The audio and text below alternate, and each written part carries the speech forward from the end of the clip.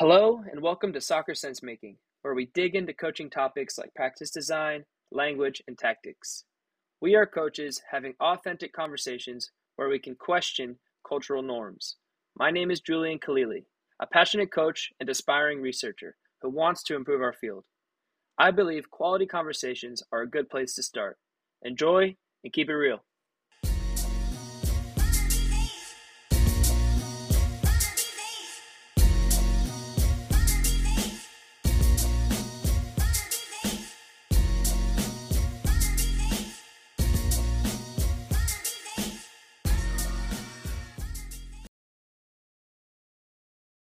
What's going on, guys? We're back for another podcast here.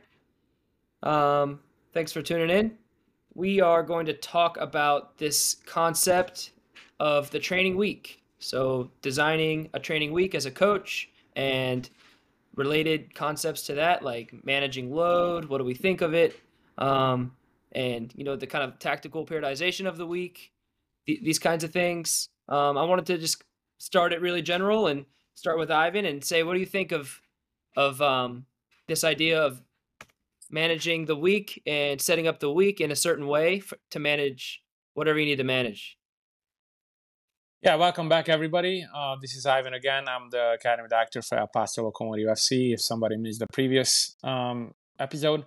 Yeah, I think it's a really interesting concept just because historically, if you're looking at it from how has this become even a part of the conversation? When I was a young player, and I'm turning 32 in March, 20 years ago, let's say, this was not part of the conversation within the coaches, or at least in Hungary where I grew up, it wasn't. As a matter of fact, I believe that in college, for example, it's still not a conversation because I still hear horror stories where a college team would lose a game on a Saturday and would have a fitness day on a Monday. So it's one of those conversations that I think it became more prevalent as the licenses and everything else became more important in the world of soccer coaching. However, I do think that now we say it in Hungarian. We have a saying that you fall on the other side of the horse. You fell way on the other side of the horse. So basically the swing, like it went too far or it went completely the other side. I don't know how many of these things I can list, but the point is that it went too far. And that is my basic point of view of training load. I think that a lot of people that might not be soccer specific people gained a lot of attention and gained a lot of power with the attention to talk about the game as if it is like a motoric linear situation where you need to plan everything ahead of time, and that plan is going to determine even soccer specific things. I heard in Hungary, again, where I'm from, when this whole thing came in, about how many kilometers they need to run in a training session in order to hit the target, the training load target, and stuff like that. I've heard where there's fitness coaches on the side of the practice session, and they are because of the GPS giving them live data, they literally telling them that that's it for that guy. He had his load and now he needs to be done with training session. Meanwhile, the learning or whatever the concept that they were training or what they're trying to improve upon wasn't there yet. Now, a lot of people, I hear it already that the people that are like in this world are saying to me, yelling at me like, no, that's just places where they interpret it the wrong way. That is not how it's being run. And I'm pretty sure that's true. At the same time, I will say that the training load, I think, is one of the concepts that we need to consider. It's not the entire concept. I think it's a framework that people tend to hide behind to try to hide their lack of knowledge or ideas about the game itself, and it's a perfect tree to hide behind in hide and seek. Just to begin with that, I think that gave enough ammunition to Gonzalo and Sasha and to you, Julian, to continue. So what I'm hearing is you don't think too highly of it in the sense of it being the No, I think it's needed kind of sole reason to design and base your week around off of like load metrics. No, I let the others talk as well, but I do know, I think it's important. And as a matter of fact, I think it's very important for injury prevention. I think it's very important to make sure that your team is ready for the weekend mentally, because we cannot separate the whole into parts. When you are mentally fatigued, you're going to be fatigued physically. And when you're physically fatigued, you're going to be mentally fatigued. And so you need to Yeah. consider those things. And I think it's very important, because at the end of the day, I want to win the game on Saturday. So I need to do everything and every little concept that helps to prepare the team to win. I will take advantage of, and I want to know more about the physical preparation. I had a head coach here at the academy that I'm coaching that was the head coach for the first team. His name is John Hutchinson, and he's now an assistant coach in the Japanese first division. He's an excellent coach, and he had a very specific idea of how to run his training load situation, and I learned a lot from him. And I thought he was Chinese in the beginning, but then I understood a lot of parts to it, and I said that it's important. I'm not necessarily following his methods, but I took away something about it, about injury prevention and about being fresh and about the players not feeling that they're overworked or underworked. So it's a really interesting situation which you need to consider. But I just wanted to highlight that a lot of people take advantage of it, and it's being used way too much. That was my point.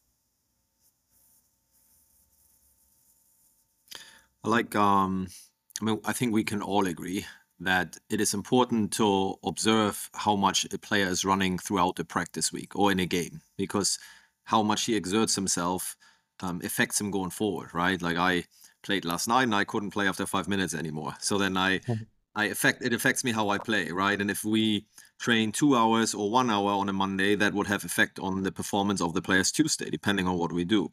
So I think we can all agree that how much a player does in practice, physically exerts himself, it affects his performance. And so, as Ivan alluded to, is if we are thinking about, well, how can we best structure this week that on the weekend, anyway, we're talking about performance age groups here, but how can I structure this week so that on Saturday they are in their peak performance, that they're not tired from the practice week, because then they look like me after 5 minutes yesterday, and that's not good. So I think it is important 100% to consider that. But I also feel, as Ivan said, that we've taken this too far sometimes, and as coaches generally, we're trying to have like easy tools, right? Solutions that look, this is fine, scientifically proven. This is what we have to do, right? And so we go to experts, physical experts that know how much I don't know how many steps we can run, or what our heart rate should be, or those things, and we measure them, and then based on that, purely only that, we start to make decisions, and we justify our decisions with that. And I think that is too far, because there are so many things that affect everything that, and that's the expertise of the coach, right? To evaluate all of that, and make the best decision, and not just go with, okay, we had a game yesterday, so today everybody trains at 50%. No matter that one of them was a center back and one was a center midfielder, maybe, or one played 90 minutes and one played 60 minutes. Like, there are things to consider that go way beyond what the numbers are gonna tell you. One had a bad night of sleep and the other one had a good night of sleep. So yeah, that I think we can all agree it is important to consider. It's just about how we consider it. I think we can discuss, and probably depends also on the level, the age, the amount of training, and everything together. Yeah, to just kind of keep going what Sasha was saying is like, and it's been, I think, kind of the trend a little bit that we've discussed in the last few podcasts, is just like this, um, underneath this like desire to want to fragment things to understand them better, um, is just kind of like, I think, historically the paradigm and the philosophy that has like been successful in science. And so I think a lot of that has carried over into sport. And it's interesting, and I'm sure you guys have all kind of read the history of like periodization, how it started with like the individual sports, with the Olympic sports, with the weightlifting, with the sprinting, that had like fantastic success in those sports, because it was like there was like one time in the year where there was competition where you needed to be at your peak, and then it would go back down. So it was very natural to kind of like bring the athlete like that. But then and they started to carry that, I think, like into the team sports. And but I think you run into like two big problems. First is that it's not an individual sport. Like you need to be able to harmonize the team. The team needs to understand how they're going to play with each other. And then the other problem is that we want peak form the whole year, the whole season. We don't want peak form for the last two games or the first two games. So I think there starts to emerge the conversation that like periodization, if it is to be used like in soccer and football, is not from like a physical standpoint. It's you have to, I think, kind of take the athlete and the team as a whole, and try to understand like all the factors that impact it, all the factors that impact performance, the social aspect, the psychological aspect, the physiological aspect, all of those things, and how you're trying to plan and manage that throughout the season. Yeah, that sounds really good. Um, I'm just kind of backtrack onto what Sasha said for a second, and I'm wondering, just so we're all on the same page, what is the performance age group? And when we're talking about the performance age group, is that where these conversations are more important about, well, if we're talking about the load management fragmented from everything versus what Gonzo and Ivan are talking about, which is more about everything is connected to everything. And to fragment one part of it just doesn't give you enough information as to what to plan your week around. Or enough, you can't plan with it, you know? It's just one aspect by itself that doesn't exist without the other aspects. It's kind of what I'm hearing.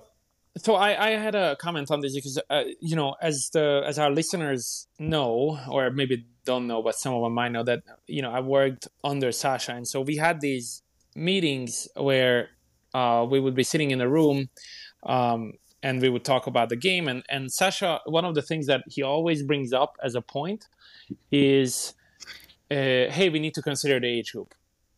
And I think that's a very good point. And you know, it made me, of course, you know, trying to be intellectually ready for a comment like that, and think about like, okay, not shoving it away right away, like, okay, like that's not something that I want to like consider so much, but it is true, like you need to consider. However, I will say that when it comes to like training load, I think that, again, like very similar to what we talked about last week, which is gonna sound very anti-data, anti-statistics, anti-science. Meanwhile, it is not. That I think a lot of times you need to observe and make decisions based on your observations. Now, science is helping you. So like if you have a GPS system, and right now I was able to, as a youth coach, you will have more and more, I think, access to these kind of things. But I was lucky enough to have multiple locations in my career to use GPS or some kind of measuring device that will support your observation. I give you an example. Like lately, we used some GPS on our players here at the U20s, our reserve team, our secondary team to our professional team. And turns out, usually what they say is that when you have a game, that's one unit, like the load is 1 unit during the game, you want to kind of do between 2 and 2.5 units during the week total. Okay, meaning that if you run 10 kilometers but this is very basic, this is not, again, I'm not the scientist, so don't quote me on this, but if you run 10 kilometers in a game, then you want to have, during the week, they should run no more than 20 to 25 kilometers. That's like average. Obviously it's a scale, so if you're 5 kilometers, then it's 10 to 15 kilometers. Is that what it is? So yeah, so in other words, 2.5 is the magic number. So it turned out that in a random training week, my teams was between 3 and 4, which is, overtrain, basically. Meanwhile, I just ran the same training sessions that I always done, with, middle of the week, highest load, end of the week, lowest load. But it turns out that we overworked, and I started to pay attention to the time. So now I'm not doing 6 sets of the rondo, but I'm doing 4 sets of the rondo. Maybe I'm cutting the small-sided game at the end, because I would do it just because to make the kids happy, because then they can play small-sided, but maybe it's not needed every single week. So like I used to pay attention, I started to pay attention to that, and then that helped. And why am I doing that? And that's why I'm talking about you need to consider the young players or not.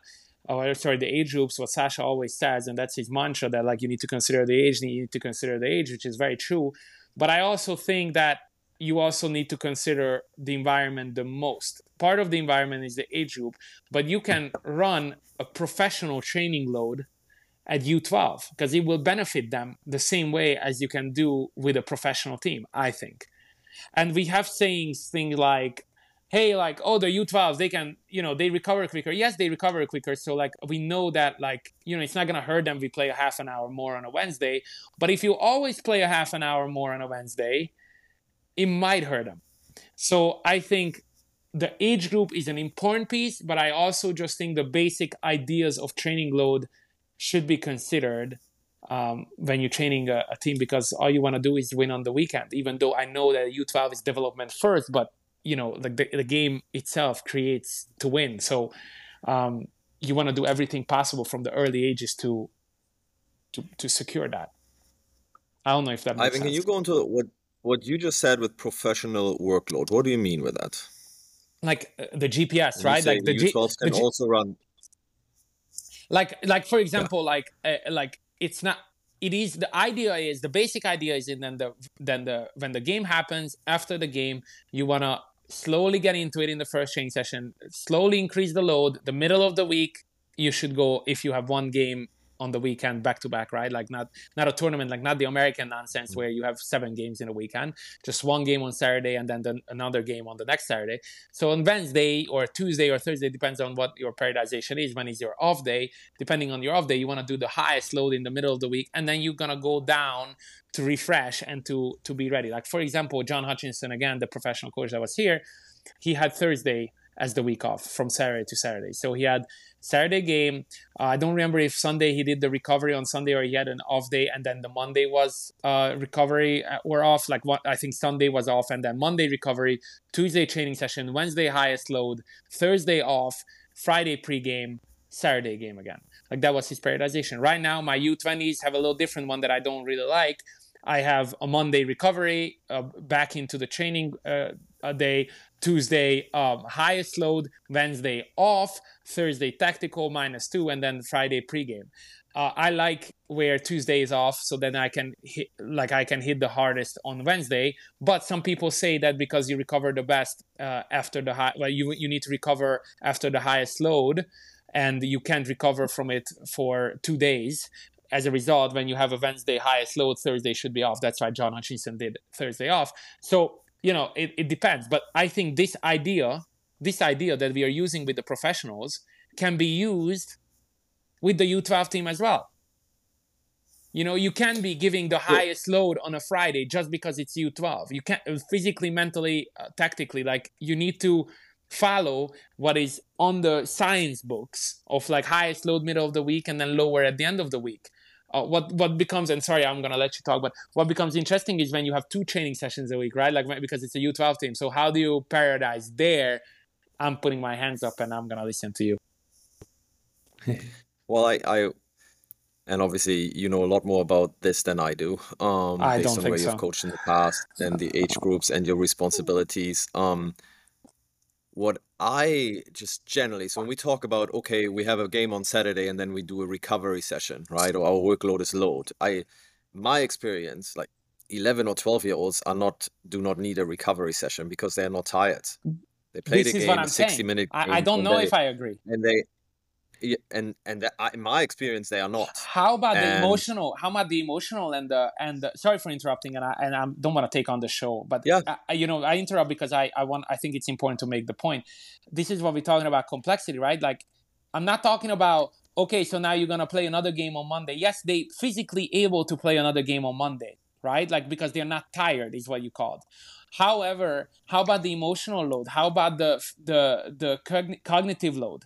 That needs to be considered. So maybe you do now their favorite game. Maybe you're still playing, but you do a favorite game that you ran before, a small-sided game, 5v5, just put the ball in and play. Physically, they will be able to cope.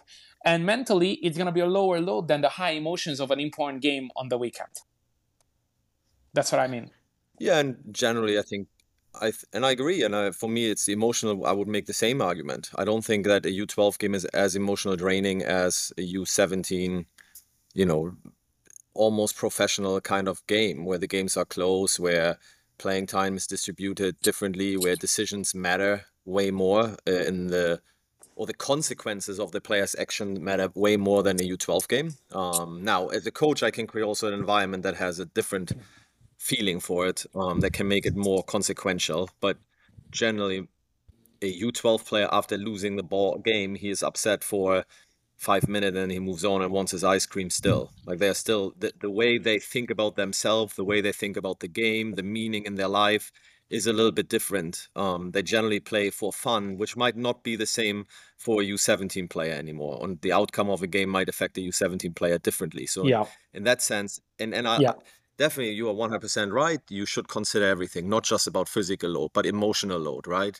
There's something about, when we talk about training load, we talk about performance, but we also talk about, of course, injury prevention, which we haven't talked about, right? Like, your muscles are not being able to, because they are tired, to fire as quick at the right time. It's just a little bit off. And a U12 player does not really have that. Right. He doesn't exert his muscles to that degree that there are issues like that happening. Then comes the age of 13, 14, 15, where you're dealing with growth spurts, where we might actually have to take a different approach based on where the player is and what he struggles with. And then for me, the performance age group, Ivan, what you talked about, where you should model yourself more after a professional workload environment. 100% agree. I just don't see, when we start talking about U12, then why are we not also talking about U10 or U8 or U6? At what age does it become appropriate to model the professional workload? And why are we modeling at a certain age? Right? Why we can say U12 or why can we say U10? What are the things that are happening in that child at that age that make it appropriate for him to do that workload? What I would jump in there is like, I agree. I think at the younger age groups, like the physiological kind of aspect of like performance plays, I think, less a role, just because like the output, the strength, the amount of muscles they have, the output is not as intense, right? So they're able to recover more quickly. Where I think you can start to make a little bit of an argument is that I don't think kind of designing some sort of overarching routine for the organism to adapt to, I don't think is a bad thing. Naturally, as human beings too, we're like accustomed to like the circadian rhythm, right? Like, the sun is up, we wake up. The sun goes down, we should go to sleep. And kids also kind of have a natural routine and rhythm that they go through their life. And I think that can be, I would argue it can be a good thing. And I think in terms of the training, you could start to have some sort of routine that could link to kind of your idea of what you're trying to develop in them, right? Maybe, let's say you only train 2 times a day. Maybe it's important for them one day to train like very individual things, individual competition, so that they learn like, I need to be able to like solve these problems. I can rely on myself, and it's a good thing to develop that socially and technically. And then maybe you have another day where they work maybe in groups, and now they have to learn how to cooperate. And you can start to, I think, kind of prepare the organism to train in that pattern. This day is a little more individual, another day maybe is a little more collective, and in a way you're periodizing, but it's not like based on like the physiological stuff. It's trying to take, I think, into account the bigger picture, if that makes sense. And you don't have to do the same thing every Monday and every Wednesday. You can still kind of have a general pattern, and then you just kind of change the stimulus within those days. But there's like where I would say maybe to have some sort of pattern, even at the younger age groups, could make some sense. Absolutely. It's just based on that environment that you are at, right? And it could be also, when we talk our age group, it's also about the players' motivation to be there can affect that too, right? You can have, I'm working with U10 recreational players. So they train twice a week. They don't play a game on the weekend. They just have 2 sessions. versus, you know, I could be in a pre-academy where they train 3 to 4 times a week and have a game on the weekend and go to Right. tournaments. So the age itself is one thing, but the other is the motivation of the players. And so what I do, for example, with this recreational program, we train on a Tuesday and a Wednesday, and they're passionate. I mean, they want to play soccer. That's why they Yeah. are there, right? Yeah. They're the more constrained exercises we do, and they're not heavily constrained, but they are constrained where, hey, we're going towards an end zone versus a goal. Like that affects them because they Mhm. can't shoot the ball anymore, right? Right. There's like, so I have to be very much aware of that I give them enough freedom to just play a game. And that's what usually we would do on a Wednesday. We call it the game day. And then on Tuesday would be what we call the skill development day, where we do more 2v2, I like 2v1s, that. and they also know this, and then they can expect certain things, knowing that on Wednesday, hey, we play almost for the whole time with games, and they can make their own teams, and there comes motivation from that. Yeah, so I 100% agree. You look at your environment that you are in, you look at the motivation of the players, the age characteristics that are important to consider, and then create some kind of periodization, I guess, that fits what that environment is like. Needs. Yeah. Well, what we're I like talking that a about lot. now, I I like think, those themes. yeah, same. And we're getting into this idea of what we do at training. And what I find, just from my personal experience here, and I don't want to speak in universals, back to what we were talking about, at U10, U11, U12, they can play nonstop, guys. They can play so much. And they need the night off, maybe a day off, and then they're fine.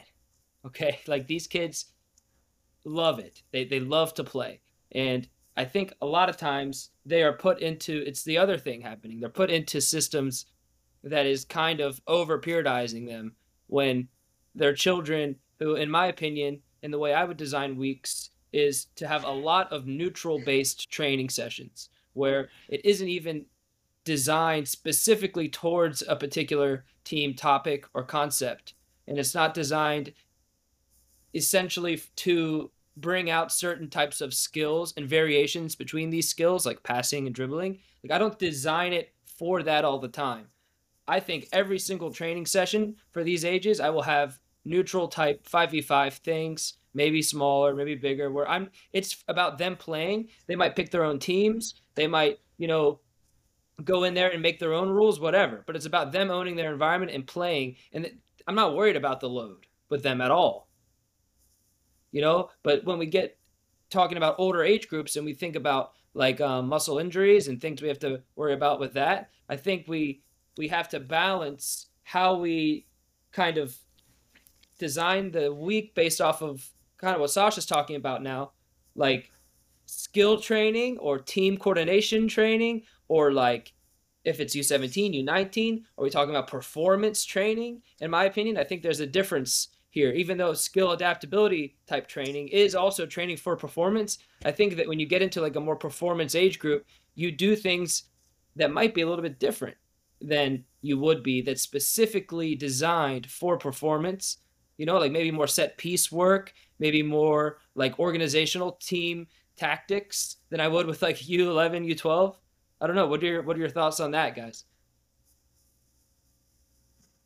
The one little thing I'll jump in really quick that stuck out to me when we speak about the load, I feel like the load is also like very numerical also. We think about it in distance or in all the different little metrics that like the maybe like the GPS can give you.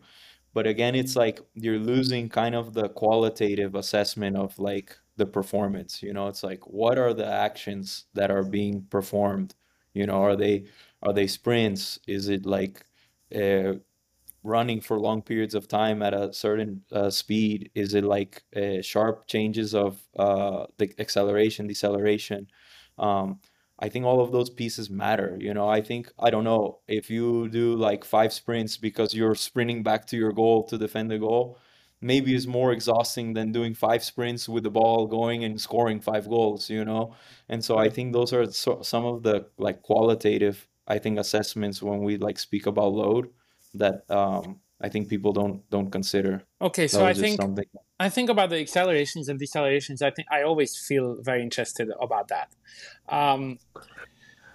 just because, so the game forever is changing, and it's unpredictable, and it's never going to be the same. So as a result, how am I going to be able to predict the number of accelerations or decelerations in a training session? What's needed? Like, how can I determine that? I don't think that now that is the level, or that is a line where I feel a little bit like, okay, people label me sometimes like anti-science. Like, I'm not anti-science. I'm definitely interested in how is this helping, or how is this helping the children, and how is this helping the players, if you're talking about professionals. But I draw the line there because I have a player who, we play an over the river rondo, right? And that means that if you give it away, you need to now sprint to the other side and defend there, and then if you win it, then you can stay on that area.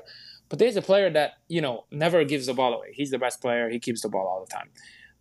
And as a result, the way that game goes is that if you're giving the ball away, you better sprint to the other side. And that's not a coaching decision. That's not like me deciding that. That's just like the dynamic of team sports, and that's what they do. When that happens, my player that is very good will never go and sprint to the other side to defend. So he's never going to get the acceleration, deceleration. But in the game, it is very similar. So since he doesn't give it away, he will need to make different movements than the one that always gives it away, who's always fighting. And so it's like, I'm having a hard time with the cookie cutter. Hey, these are the number of accelerations and decelerations that need to be hit in this training session in order to be the physical periodization to be right. And how about space management? Some players I'm not going to use the word messy because, that's like too drawn out. But the same player that I'm thinking about that never gives the ball away in the over the river, he's a 10 who lately started to move everywhere. He wanted to play right back. He wanted to be a left wing. He wanted to be a 4. And I had to tell this Mexican boy that, you need to calm down and not run that much and stay in your position a little bit. And so if we are looking at it from a load standpoint, the numbers will show that he's actually doing less during the game from week to week, because my instruction in a hefty and aggressive halftime talk to stay in your position and play from there, because your best is to be between lines and give the final pass. The numbers will show that he's actually running less, working, if you don't see me because it's great radio right now because I'm doing hand gestures, but I'm doing the quote unquote thing. He is working less or not as hard as before. And so that's why I think it's misleading to look at some very specific numbers. I think the game is very unpredictable, and I think and complex. I think these kind of conversations and these kind of numbers and the way that we approach it also needs to represent that. It's like that Todd Bean story that he tells about Johan Cruyff, and they're like showing him how much a player, I think it was like Xavi, was running, and they showed him, and he's like, "Why are you showing me this?" Right? And they're like, "We want to show you how much he's run," and he's like, "Well, I want him to run less." Like, why are you showing me this? It doesn't mean anything. And it's just kind of a funny example, I think, where it's like we look at it as numbers and not the context in which the running's happening. Because like to Ivan's point, if you're playing in a certain way and you're having success, like in the Rondo example, you won't run as much. Yeah, so that's why it's an individual-based thing. It needs to be considered, but I think it starts with observation, and people forget about that. Like, observation is the beginning of everything. It's the beginning of everything, and I think it's a really hard skill to talk about as well, because I think I don't know. I'm having a hard time teaching this skill to my colleagues, because they feel that they're action man. Right? We talked about this last podcast. Action man. That you need to show up, and it needs to be, energetic, and it needs to come from you, and so I was thinking about this, like, what do I do that I think like creates the environment for the players that to like, okay, so if anybody shows up at any given moment, it looks like it's competitive, it looks like the kids know the rules, it looks like there's a game. And I think that it comes with experience. You have to have a lot of training sessions ran to know like how a certain exercise works well and a certain type of thing works well, and you need to be well versed in that. But I also think that the more preparation you can put in order to create an environment where the game looks like a game, rules are clear. It's not controversial. You thought about like, okay, if you make this rule, how is that going to affect the behavior of the player? And then how is that rule going to come out if they cheat on that rule? Like, you need to think about the reverse side of things too. And then when this happens, now you can, because the reason why I'm saying this, because training session design that we talked last week and this is very much connected. Because now you can come out, because you are doing it as a routine. You know how this game is going to look like. You know the rules that are going to work. You know what's going to kind of behavior going to come out of it. And now you can observe. Because if you are going in there without knowing how this is going to look like, that's why it's really, you need to be really brave and creative to start something new, to do new exercises. And that's where experience comes in, because all of a sudden when you do a new situation, players might not react the way that you did. And you were so focused on making it game-like or making it, good speed and the players enjoying it. And it's not a nonsense session where balls are running out all the time and the players are not touching the ball and stuff like that. Then you cannot observe, and then if you cannot observe, the training load conversation goes to trash. There's no training load conversation because all you are worried about is the training session to look good. I've seen people like, we call it in Hungarian, pigs on ice. Like imagine the pig on ice, right? Like not really stable, right? Like wobbling left and right and falling. And so like I've seen coaches like pigs on ice trying to make sure that the exercise is working well before they could consider anything. They didn't even realize what the kids are doing because the observation cannot even come to fruition because they are worrying about the exercise itself. So all in all, I do think that the training load conversation is connected to the training session design.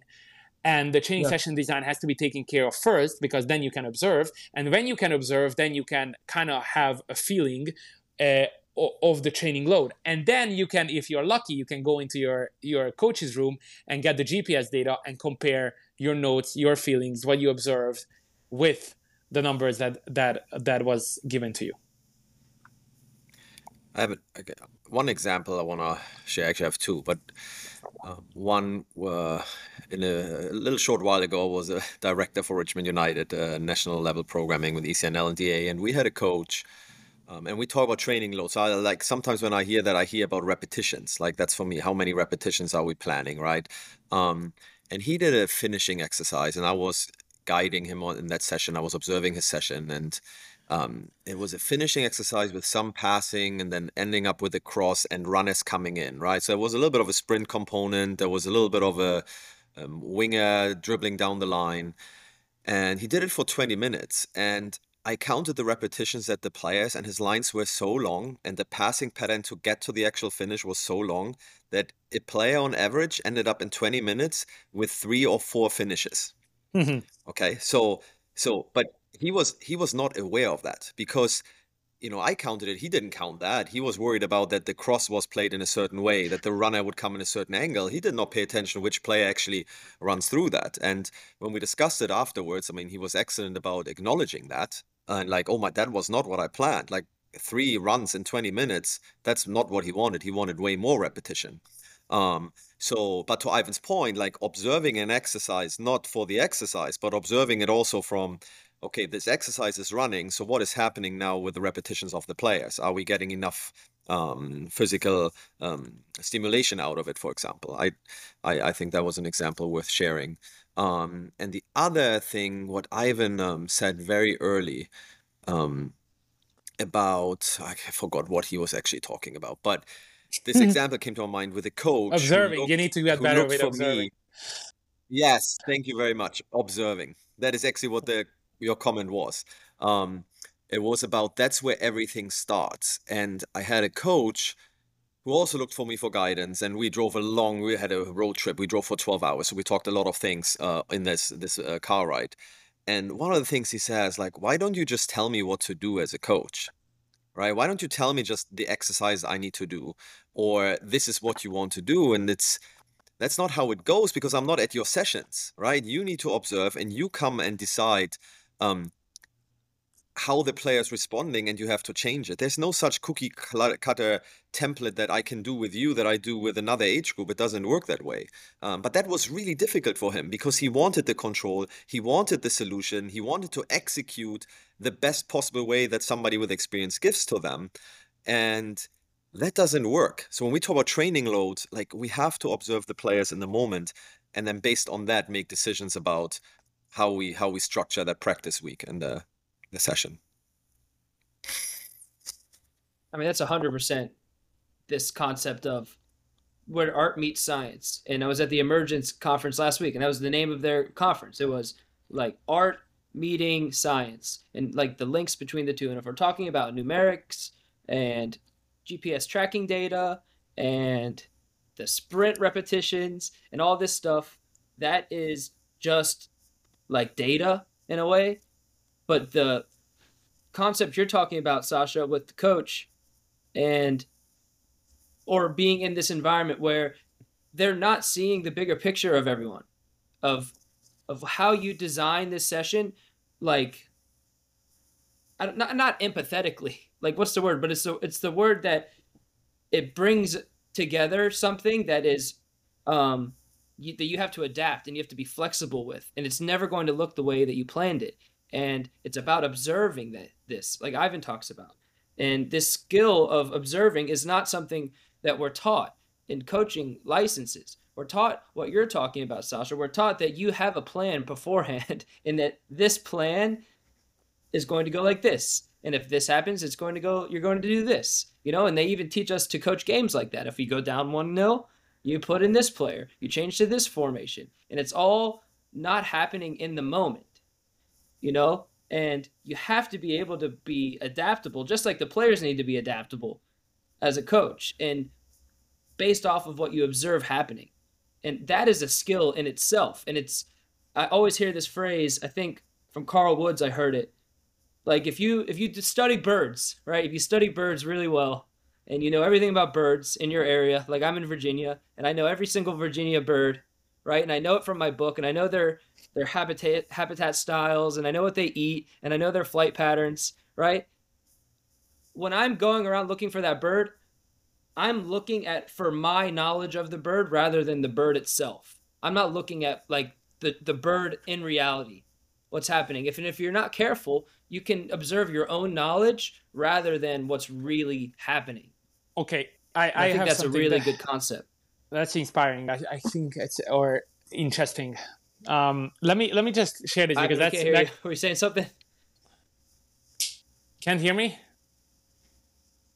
Damn it. Yeah, Ivan is off, right? He probably wants to argue that it wasn't him, the coach that I was talking about. How about now? Well, I think another.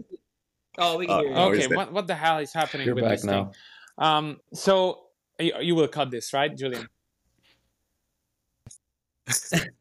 Are you gonna cut this? Maybe. I'm gonna have the AI do it. See if it'll cut it. It's even like okay, good. So sorry for that, but I had some thoughts on that. So first of all, because you were talking about how like it is the observation is through your own lenses. So whatever you observe is already on your own lenses, and it's not necessarily the reality all the time. I think that, and this is now gonna be a little bit controversial, okay? Because I think also talking about the topic of observation. We need to be a little bit more honest when it comes to the coach's ability to observe. You might mistake me for yelling, instructing, motivating, coaching, but I'm observing. Because my observation skills have been advanced by the places that I've been and the methodology that I had to use and the people that I was surrounded with that forced me to observe and stay quiet for long training sessions. I had a technical director from who worked in La Masia who told me I need to run a whole training session without talking, and we did a whole training session without talking.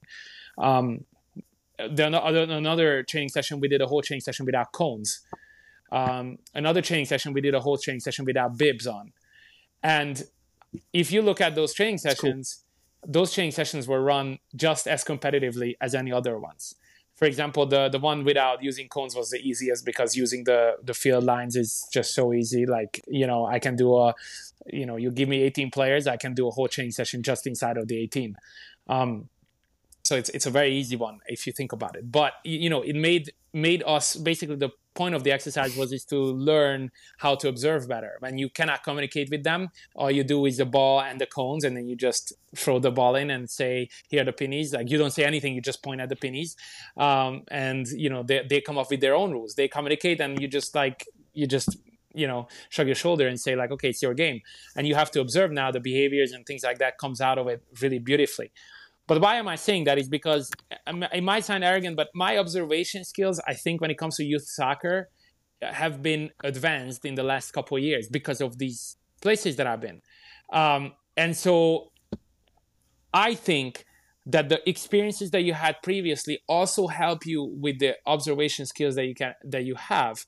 You need to have experiences. You need to see multiple age groups. You need to see multiple teams. You need to see multiple geographic locations and socioeconomic backgrounds in order to understand the training session and the player's behavior that you are observing.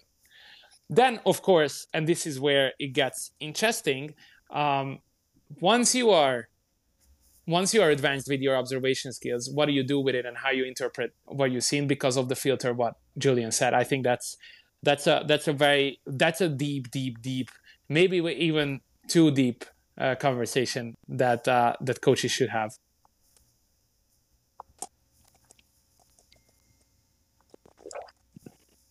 Sasha, you said you got to go. Like, you can hop out whenever, man. We Yeah, enjoyed having great you. talking to you again, guys. Thanks. I'll Bye, see you next Sasha. week. Bye.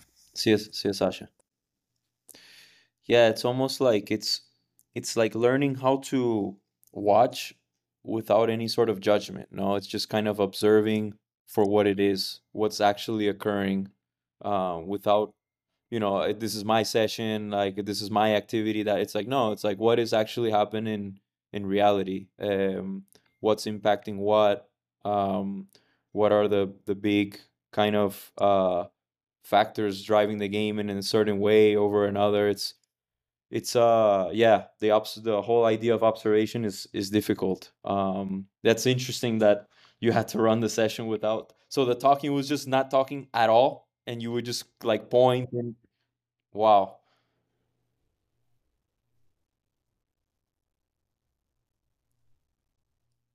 Yeah.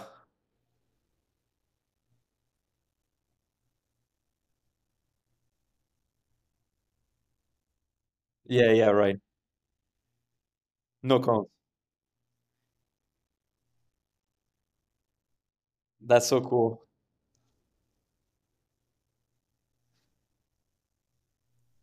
Oh man, this is so good though, because this is like a constraints-led approach for coaching and coaches to learn to adapt. Yeah. That's 100%. If anyone's listening to that, I mean, I'm gonna try this soon. I think this is a great Yeah, I practice. like that also. It's cool.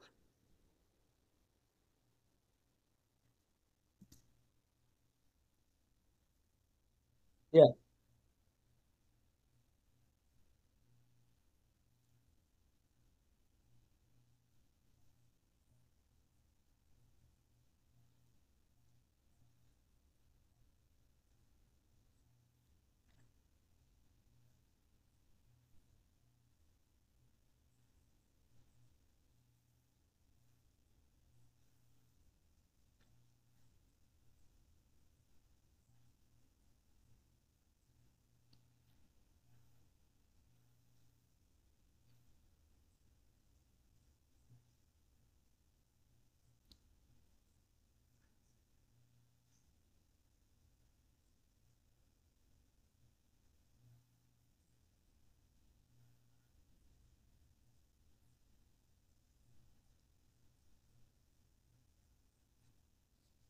Mhm.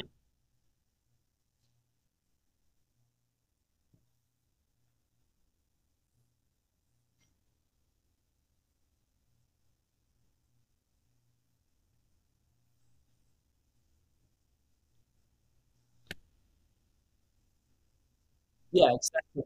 Emergent solutions are gonna happen that you never planned for. Yeah, it's a great point.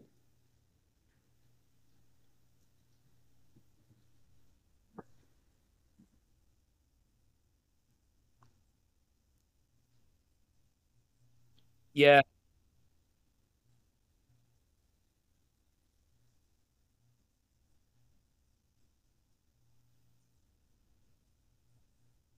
Right.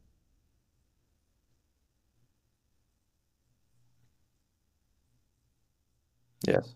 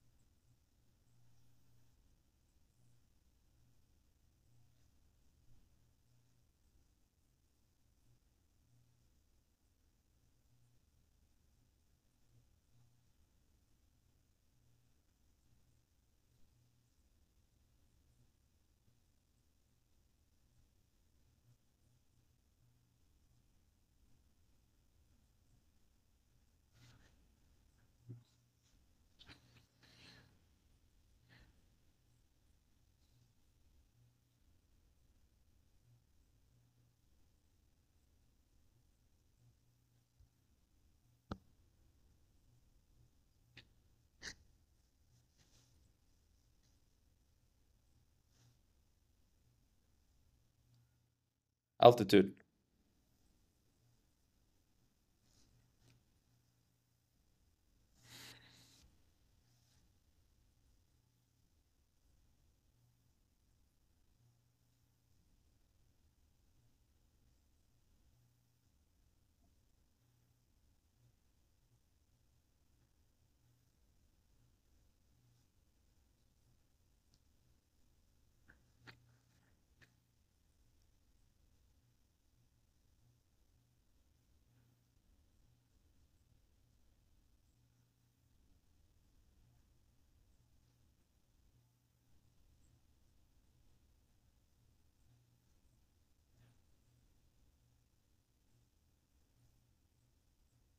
Yeah.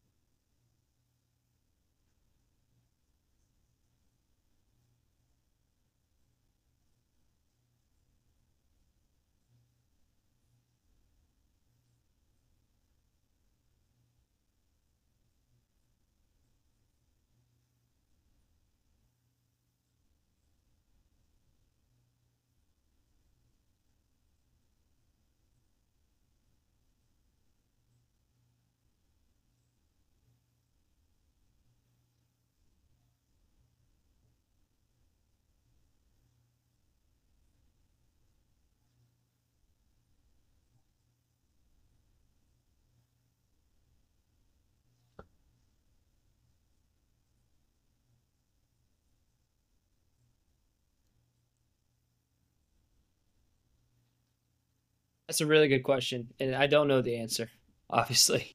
Um, where my head goes, however, where my head goes is how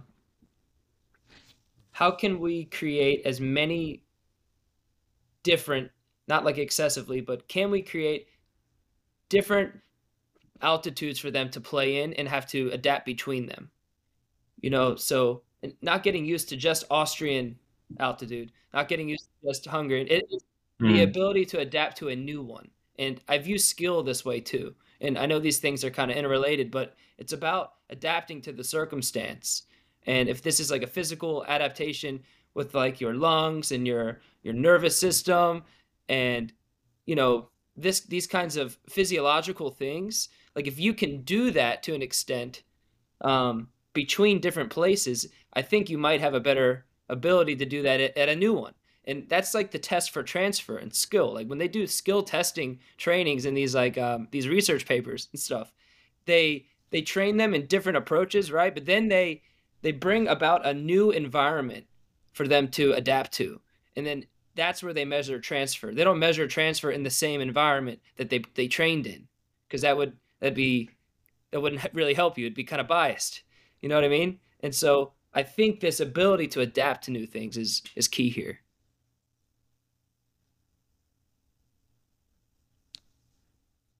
Yeah, it's super interesting. I would have thought, yeah, I mean, I think like specificity there kind of maybe comes into the play. I mean, the point that you make is a good one. I like Austria, the mountains is probably different than Mexico in the mountains. So, Mhm. yeah, I was watching actually the other day. It's a good documentary, the one of Bilardo, who was the coach of Argentina in '86. And he actually Argentina's the first ones to get to Mexico. Part of it for that reason because they knew they had needed to adapt to the altitude. I think they were there like a month before everyone else, and they would just train at like the Club America like facilities. Um, but yeah, I know that was like a lot of adaptation.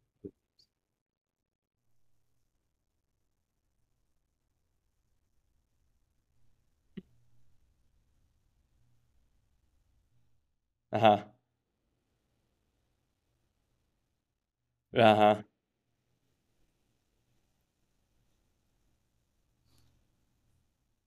What happened? Oh well,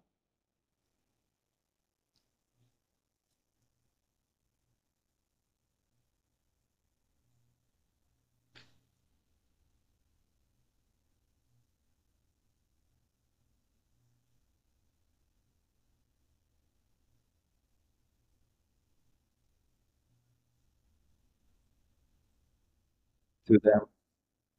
Oh, yes.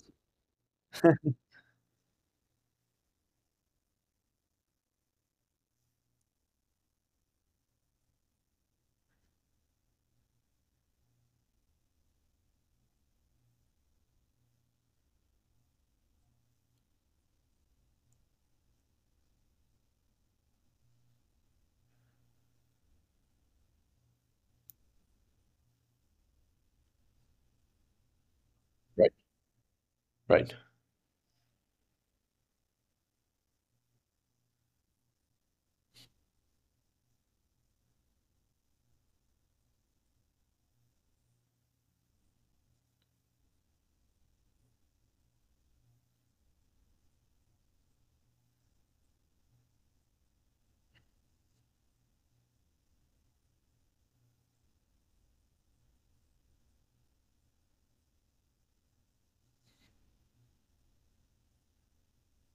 Mhm.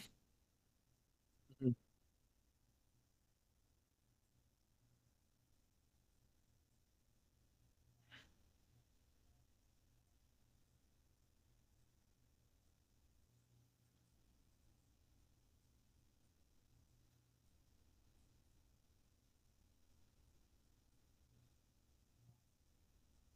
Right.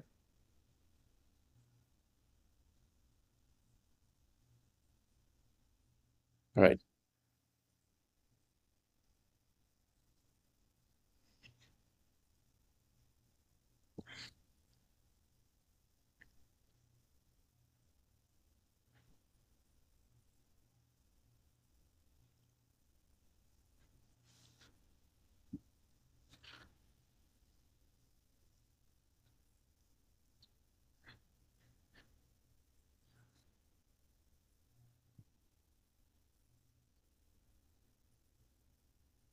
Yes.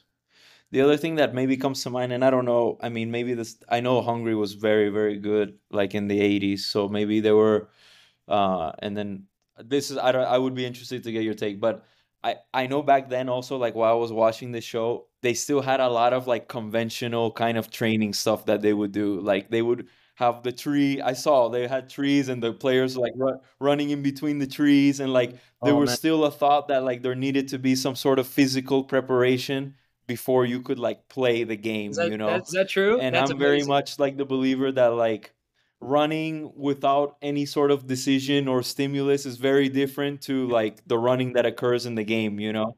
And there's a saying that's like, they don't get tired because if someone was tired playing football, they would literally die. They wouldn't be able to move, right? Like that would be, that's, they're tired. What fatigues is like the ability, I think, to consciously keep making good decisions. I So I'm curious if like maybe a lot of the teams that try to prepare, like they did too much. Maybe like they tried to prepare for the Mexico World Cup. They're like, oh yeah, let's go run in the altitude. Let's do all these things.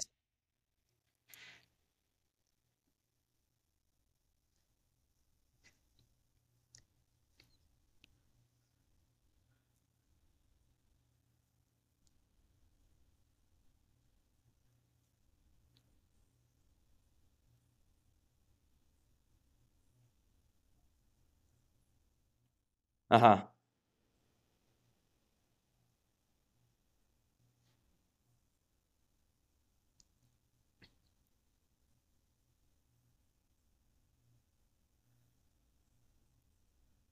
Mm-hmm.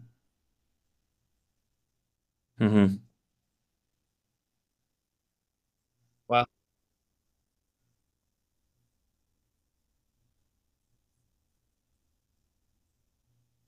Love it.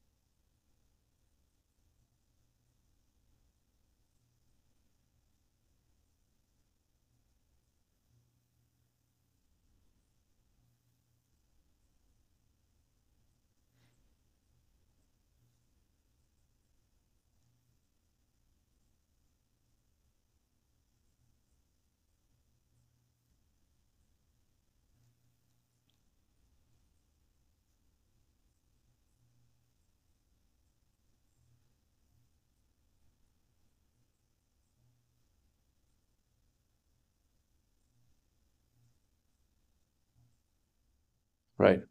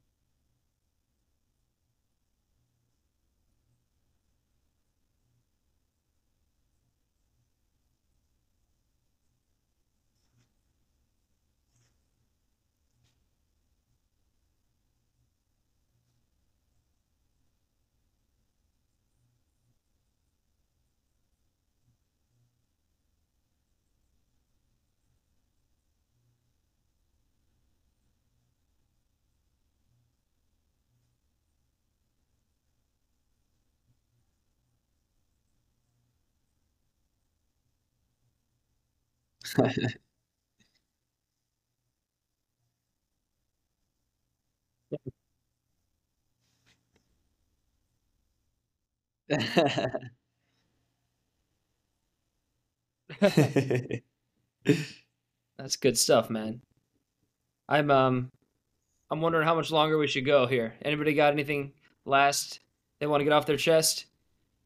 I think we've gone a little bit away from load, but we've gripped on just enough. You know, it's still with us, but we've gone off into some new directions here. I think the message that I would just emphasize that I think we got to is like observe, like add context to the numbers, add context to what you're doing, and I think as long as you do that, I think you can stay close to the reality of what's going on in the training sessions with your team. The moment that you try to just simplify things into a number or something is I think where you can start to run into some problems. Yeah, and the last thing I want to say is after hearing Ivan talk about the like kind of style of play, um, with the Russian team, right? And the high pressing and the making the field smaller and the managing small spaces when you have the ball, right? And the way that looks and the way the players physically behave, and that is something to prepare for as well. So when you're designing your training week, it's also in reference to how you see the game as the coach, I think. And also in response to the social cultural constraints of the community that you're in the form of life that you're in. And we didn't really talk into specifics of how we would design the week in terms of methodological concepts and team like shared principles and affordances responsive to that. We didn't talk about that so much, but I think that's an important thing to consider when you're designing the training week and you're setting up the week in a way that is improving their adaptation under certain intentions that the team is sharing. And if they're a little bit older, which I'd call the performance training phase, then you are talking about exploiting affordances that you already have planned to exploit as a team together. You know what I mean? Rather than searching the space for new ways that what you might do like in the middle of the week, at the beginning of the week, where you're kind of learning to have dexterity in your skills. I think that is related to this periodization of skill training stuff from Fabian Oat and guys like that they're working on ways to kind of have an ecological way of doing this. And that's kind of one thing I wanted to mention at some point, but I think that's kind of the direction this needs to go. Less so about numbers, but more so about the the skills that the players are doing in the moment that we're observing. And the skill adaptability is all about observation and seeing what like skills they have and seeing what affordances the team is interacting with like in the moment. Like it's all this fancy language for this stuff that you can observe directly. And that's what's cool is what is happening in front of you is the standard of measurement for how to design your training week in relation to the principles that you have the team sharing together.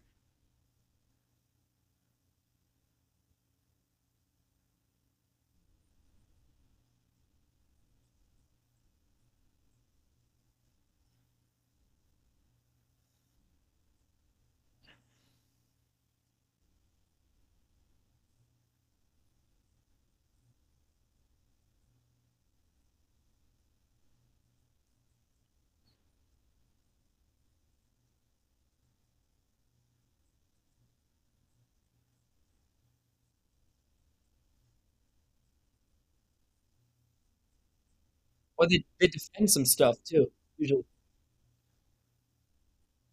they defend some stuff sometimes. Like the book has had some criticisms, and like yeah, we're gonna add some stuff to kind of defend that or add to it, add to the narrative.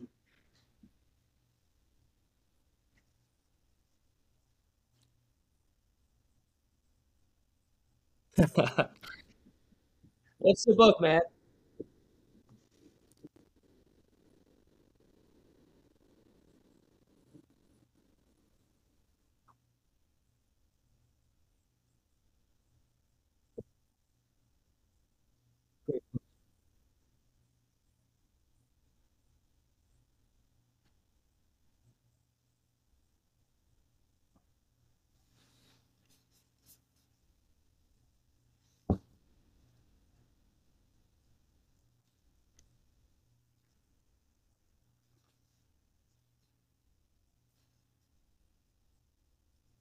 I can't wait.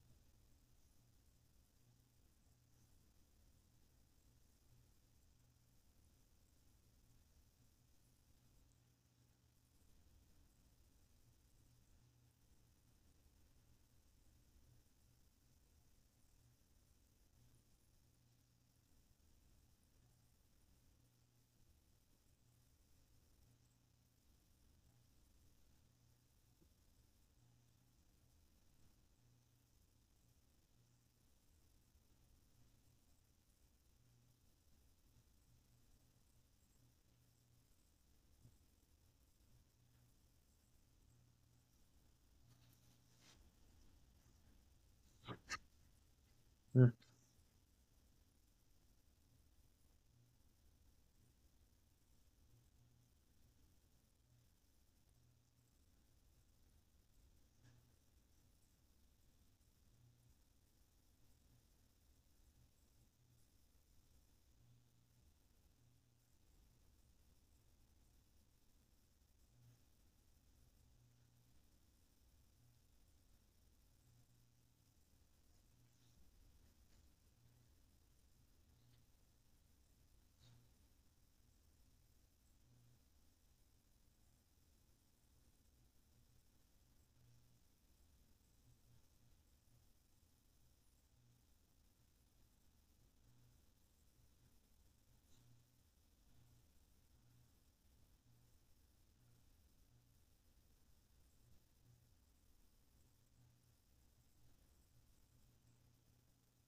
Oh, that's wonderful, man. I think we could have a whole like other that. podcast about that quote right there. That was so good. And man, Yeah. we got to end it before we get going again. But great job, guys, and looking forward to the next one. Awesome. Always a pleasure, guys. Thank you. See ya.